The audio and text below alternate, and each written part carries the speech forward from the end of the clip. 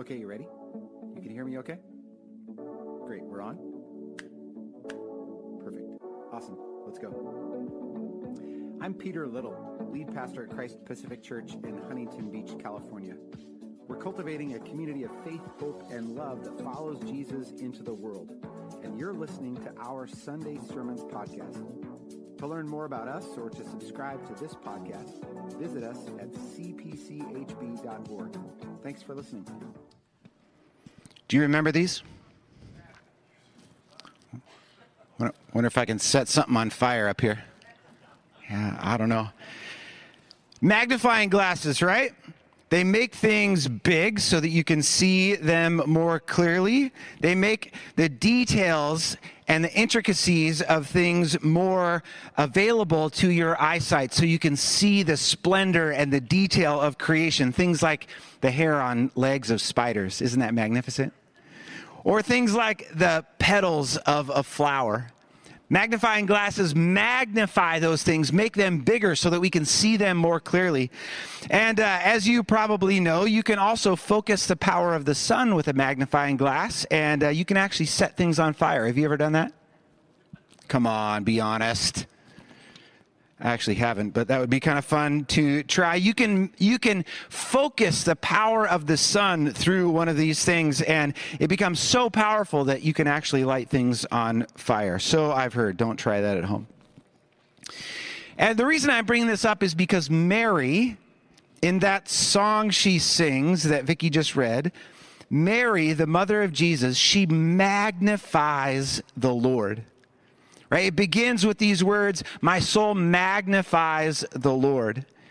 And maybe some of you have a history or tradition in choirs or things like that. And so you would know this song maybe as the Magnificat, because that's the word magnify in Latin, and it's always cooler to say things in Latin than in English. So it just means magnify. My soul magnifies the Lord. In other words, her soul lifts up the Lord, so that both she and we can see the Lord more clearly.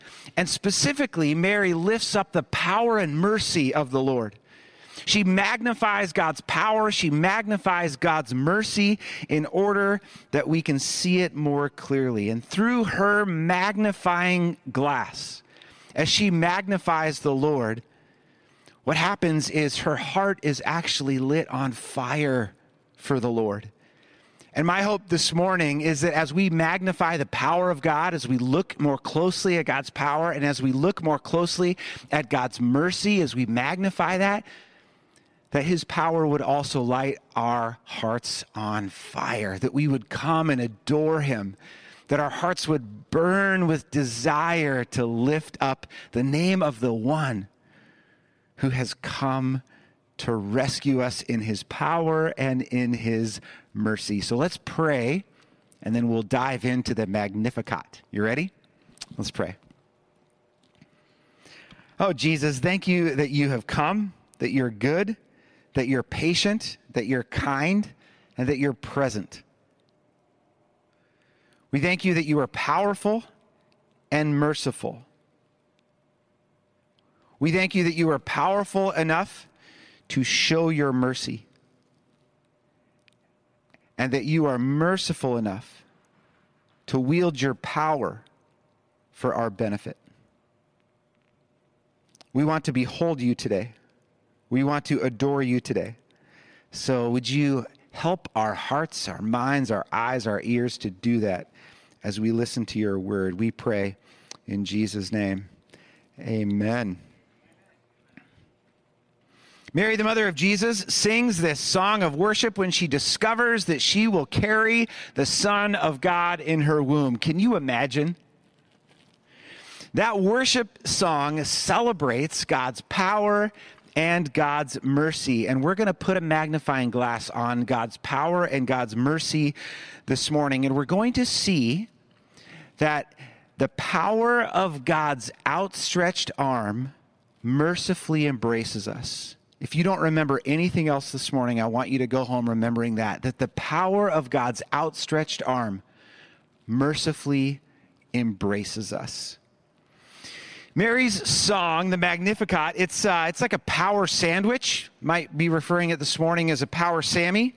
It's got power in between two slices of honey wheat mercy. Stay with me here. It's honey wheat mercy because it's so sweet. Okay, it's a power sandwich. There's power in the middle, mercy on either side. Mary sings about God's mercy, then she sings about God's power, then she sings about God's mercy again. It goes mercy, power, mercy. It's a power sandwich with two slices of honey wheat mercy on either side. Do you see that? We're going to talk about this power sandwich. We're going to talk about the interplay between the mercy and the power of God. So we're going to talk first about God's power. Verse 51, Mary says, he has shown strength with his arm. He has shown strength with his arm. And with that strength, or with that power, he's done at least three things. If you read on in verse 51, 52, and 53, he's done at least three things with his power.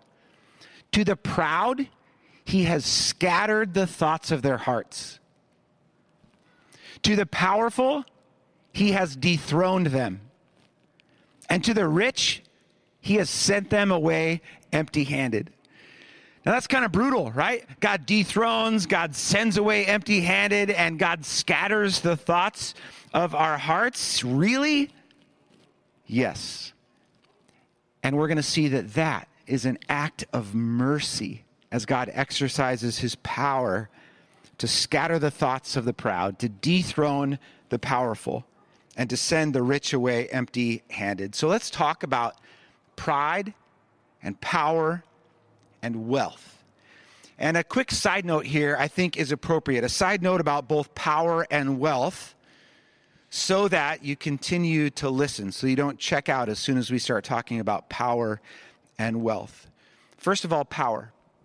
It's possible to have power or influence and to humbly use it in ways that honor Jesus Christ, right? The Apostle Paul was a perfect example of this. The Apostle Paul in the New Testament, he was a man of significant social position, a man of significant influence, a man of significant education, and he used all of that power, all of that influence as leverage to proclaim the good news of Jesus Christ. You see, power is not the problem.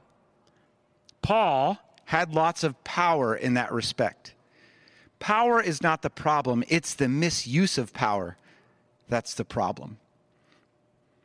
And same with wealth. It's also possible to have significant wealth and rather than worship it, just leverage it for the purposes of God. And Lydia was a perfect example of this. Lydia is a woman of significant means. We read about her in Acts chapter 16. She receives the good news of Jesus Christ, and what does she do? She begins to offer her resources, her home, in order to advance the gospel. I have a friend who has been beautifully using her wealth to extend hospitality to a growing number of people, myself included. You know people like this as well. Wealth is not the problem. Placing our hope in wealth is the problem. And God's powerful arm reaches out and he scatters the thoughts of the proud. He dethrones the powerful. And he sends the rich away empty-handed. So let's talk about the proud. The Lord scatters the thoughts of the proud. This is an act of mercy. I'm going to be saying this all morning. It's an act of mercy. You see, the proud think that they have all that they need within themselves. I got this covered. I can pull myself up by my own bootstraps. They do not need God, the proud. As long as a proud person trusts in his own ingenuity, in his own skill set, then there's no space in his life to trust in the living God who gives that ingenuity, who offers that skill set. Before I was a follower of Jesus, I honestly felt no need for God. It was only once Jesus began to speak to me through his word and through two friends in college, it's only when he began to speak to me that I realized, oh, you know what? I actually do need God. And I'm a really slow learner, like very slow. So even 13 years after I first acknowledged my need for God, I still didn't really realize that I needed him. It was 2011. I was a new pastor. I had just begun serving at Community Presbyterian Church in Buckley, Washington. I was a solo pastor there, and I had been serving in pastoral roles since 2002, but in 2011, this was the first time that I was preaching every week, in addition to all the other pastoral responsibilities I had. And when you're a solo pastor, you preach every Sunday. Every Sunday of the year. I remember being about 12 weeks into preaching every Sunday of the year. I remember being about 12 weeks in. I had preached 12 sermons in a row, and I thought to myself, that's all I got. I'm out of material. That's it. I had 12 weeks in me. I've got 2,000 weeks to go. I'm 12 weeks in, and I'm out. That's all I've got. This was a very important moment for me as a pastor, because the truth was I had some decent content for 12 weeks. And the Lord broke in and he scattered the thoughts of my proud heart. And he said, okay, Peter, great job. You did it for 12 weeks. Now, for the next 2,000 or 3,000 weeks, how about you trust me? How about you stop trusting in yourself and you begin trusting in me? You see, God took me off my little throne. It's a little throne. It's my last name. He took me off this little throne and he took his rightful place on the throne of my life. He's like, okay, Peter, from here on out, here's the deal. You're going to trust me because I'm the one who should be sitting on the throne. It was an act of mercy. God scattered the thoughts of my proud heart. What about you? Are there ways in which your proud thoughts actually displace God? Do you think you've got everything you need in order to do what God is calling you to do, in order to be the man or woman God is calling you to be? I thought I did.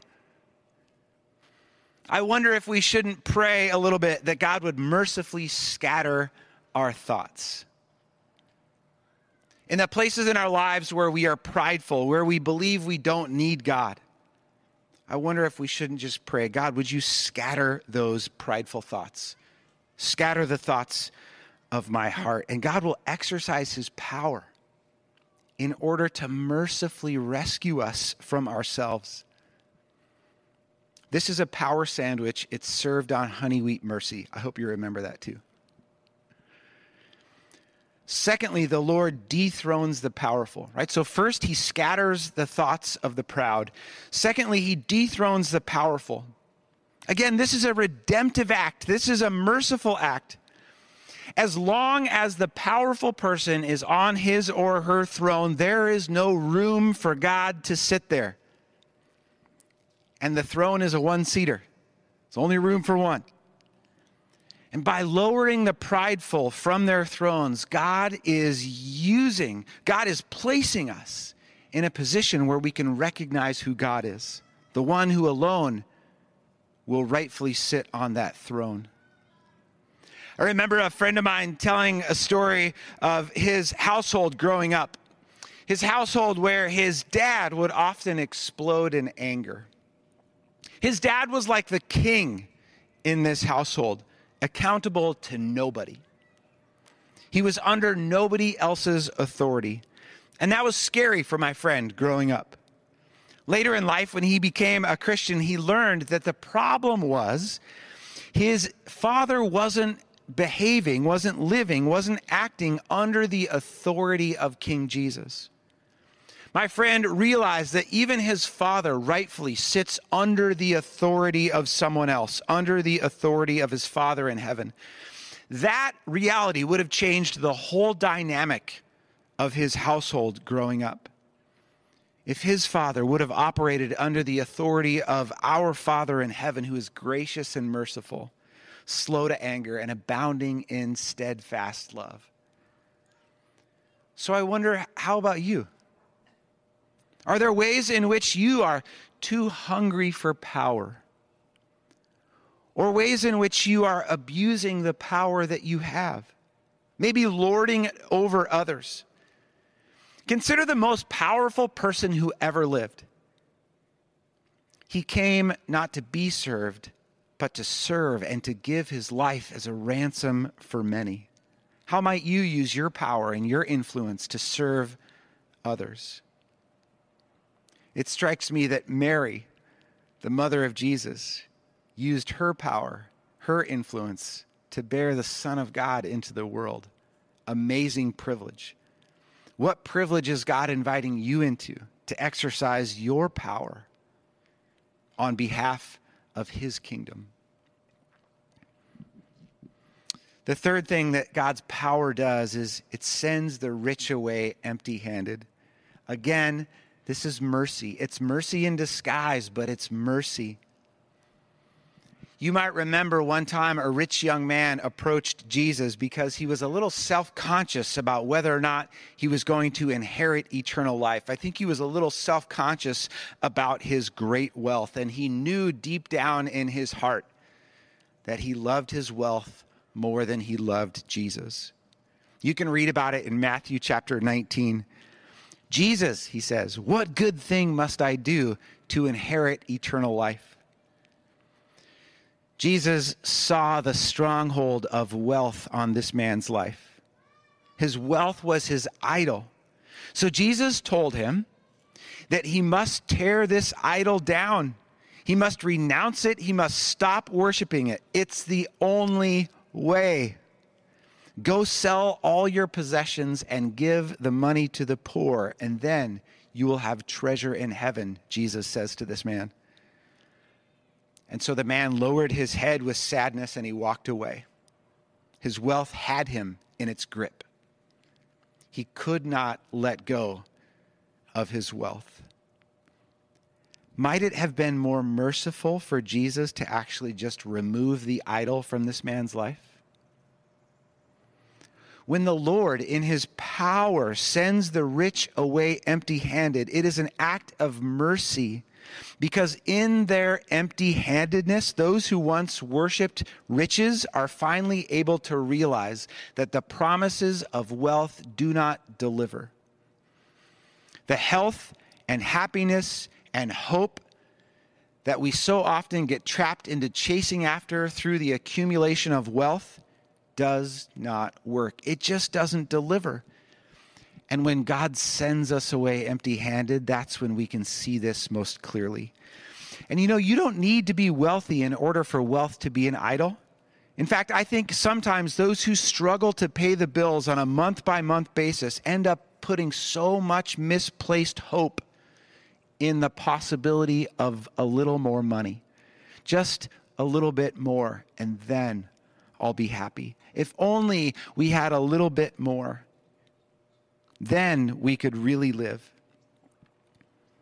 A person of any means can make wealth into an idol. The problem is not reserved only for wealthy people. So how about you? Does the love of wealth exercise a kind of stronghold in your life?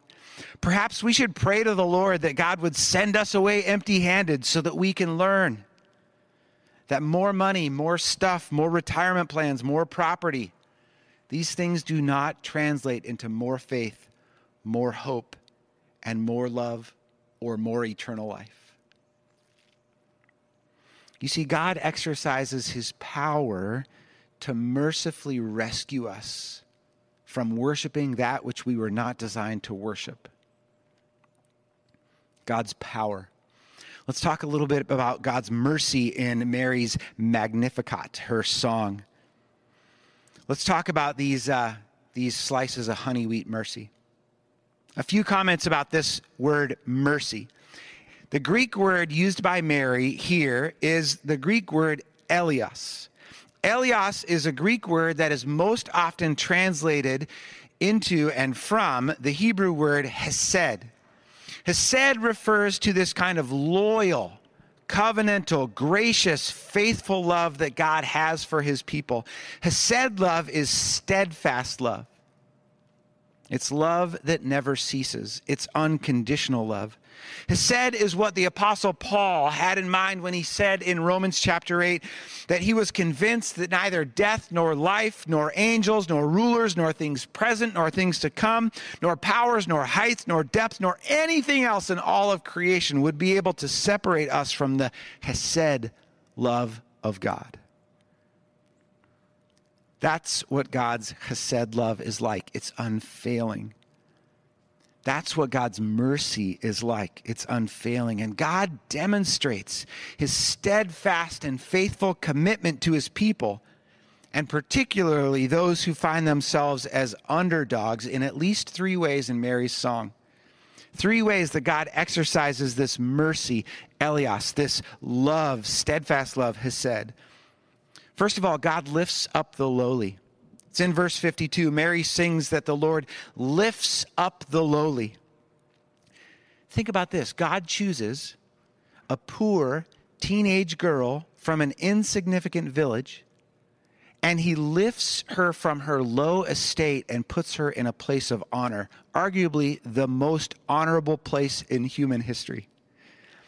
But Mary is praising God for his merciful dealings, not just towards her, but towards all people throughout all history. And especially for those of you who have been walking through our entire Bible in 2020, you know that the whole Old Testament is filled with story after story after story of God graciously pursuing his people, having mercy on them even when they turn their backs on him. And Mary recognizes in this song, in this moment, that in Jesus, who at this point is a mere zygote in her womb, in Jesus, God would demonstrate his mercy once and for all, his steadfast love for the whole world. For God so Hesed loved the world. For God had so much Elios mercy on the world that he gave his one and only Son. You see, God sees a world that is lost and broken. And in a sense, every person who has not yet discovered God's mercy is lowly because they have not yet been lifted up into eternal life in Christ. But in Jesus Christ, the gift, who at one point was growing in Mary's womb, through this gift of Jesus, God offers to lift up the lowly. Is that you today? Do you come today feeling low in spirit, low in hope, low in emotional capacity? Is your gas tank empty? Have you lost a job? Are you stuck in an unhealthy relationship or a cycle of abuse? Maybe we should pray this morning. Ken, maybe we should add this to Monday's prayer list, that God would lift you up. That God would lift you up from the pit and set you free. Put your feet on solid ground, on that solid rock of Jesus Christ. And if that's you and you want somebody to pray for you about that, would you just email us? prayer@cpchb.org. prayer@cpchb.org. We would like to be the hands of God lifting you up in prayer. The Lord lifts the lowly. He also fills the hungry. Verse 53.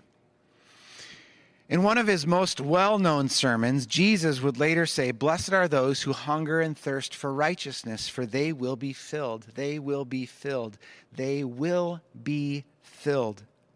Do you hunger for righteousness, for right relatedness with God? Do you hunger and thirst for right relatedness with your spouse, with your neighbor, with your adult children, with your colleagues?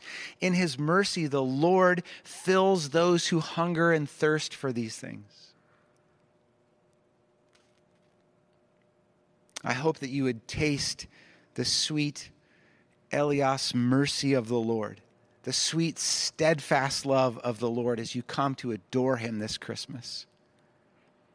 The Lord fills the hungry. The Lord also helps his servant Israel in remembrance of his mercy. It's in verse 54. The Lord helps his servant Israel in remembrance of his mercy. And I'm about to land the plane. Mary sings to us that the Lord has helped his servant Israel in remembrance of his mercy, in accordance to the promise he made to our ancestors, to Abraham and Abraham's descendants forever. Who are Abraham's descendants? They are people who, like Abraham and Sarah, have faith in God. Abraham's descendants are people who share in Abraham and Sarah's faith. They are all those who, like Abraham and Sarah, were blessed by God in order to be a conduit of blessing for others. They are the people who are called by God to be the light of God in the world, to be a conduit of God's power and mercy to the nations. And the problem is that Israel, the descendants of Abraham and Sarah, continually failed to be the people God called them to be. So the Lord, in remembrance of his mercy, helped Israel by sending his own son to do what Israel had failed to do. Where Israel had failed to shine the light of God into the darkness, Jesus shone more brightly. Where Israel failed to be the conduit of the Lord's power and mercy to the nations, Jesus exercised his great power and mercy on and for the nations. You see, Jesus himself is the power and mercy of God in human form. Jesus scatters the thoughts of the proud by humbly submitting himself to death on a cross for our sin. Jesus himself dethrones the power-hungry by coming in the form of a servant. Jesus himself sends the rich away empty-handed by showing them that it's actually through his extreme poverty that real wealth can be experienced. Jesus lifts those who would be lowered to the grave by their own sin by lifting them up to everlasting life. Jesus fills those who hunger and thirst for right relatedness by giving them a relationship with himself. O come, Emmanuel. He has come. Jesus himself is God's powerful outstretched arm who in an act of mercy is drawing you in and embracing you. And through you, to reach out to the world that doesn't yet know, to reach out to our neighbors and our colleagues and our family and our friends who don't yet know, and embracing them with God's chesed love as well. Friends, we have peered through a magnifying glass at the power and mercy of the Lord. And now the opportunity is for us to become magnifying glasses in the hands of our neighbors, so that when our neighbors look at us, they aren't impressed by us, but they are able to see more clearly the power and mercy of God in action. A powerful outstretched arm who in mercy is drawing all people to himself. The invitation is to look through the magnifying glass and then become a magnifying glass in the hands of your neighbors. Friends, come. Let us adore him. Let us worship him, for he is a God of power and mercy. And he's come. Let's pray.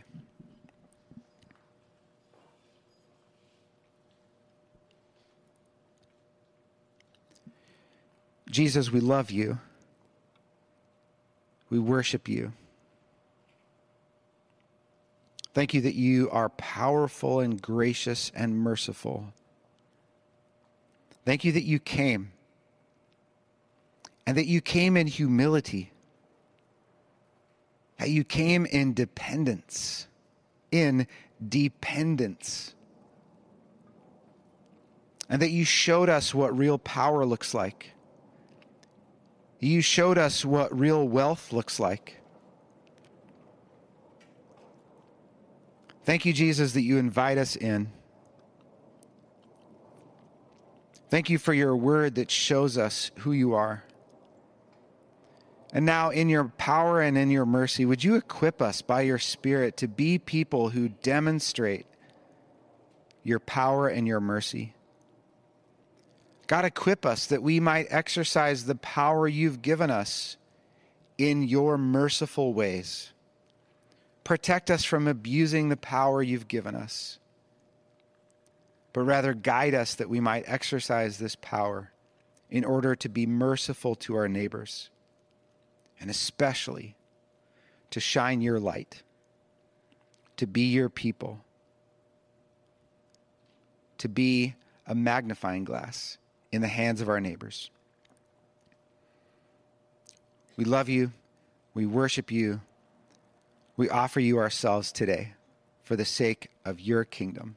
And it's in Jesus' name that we pray. And God's people said, Amen.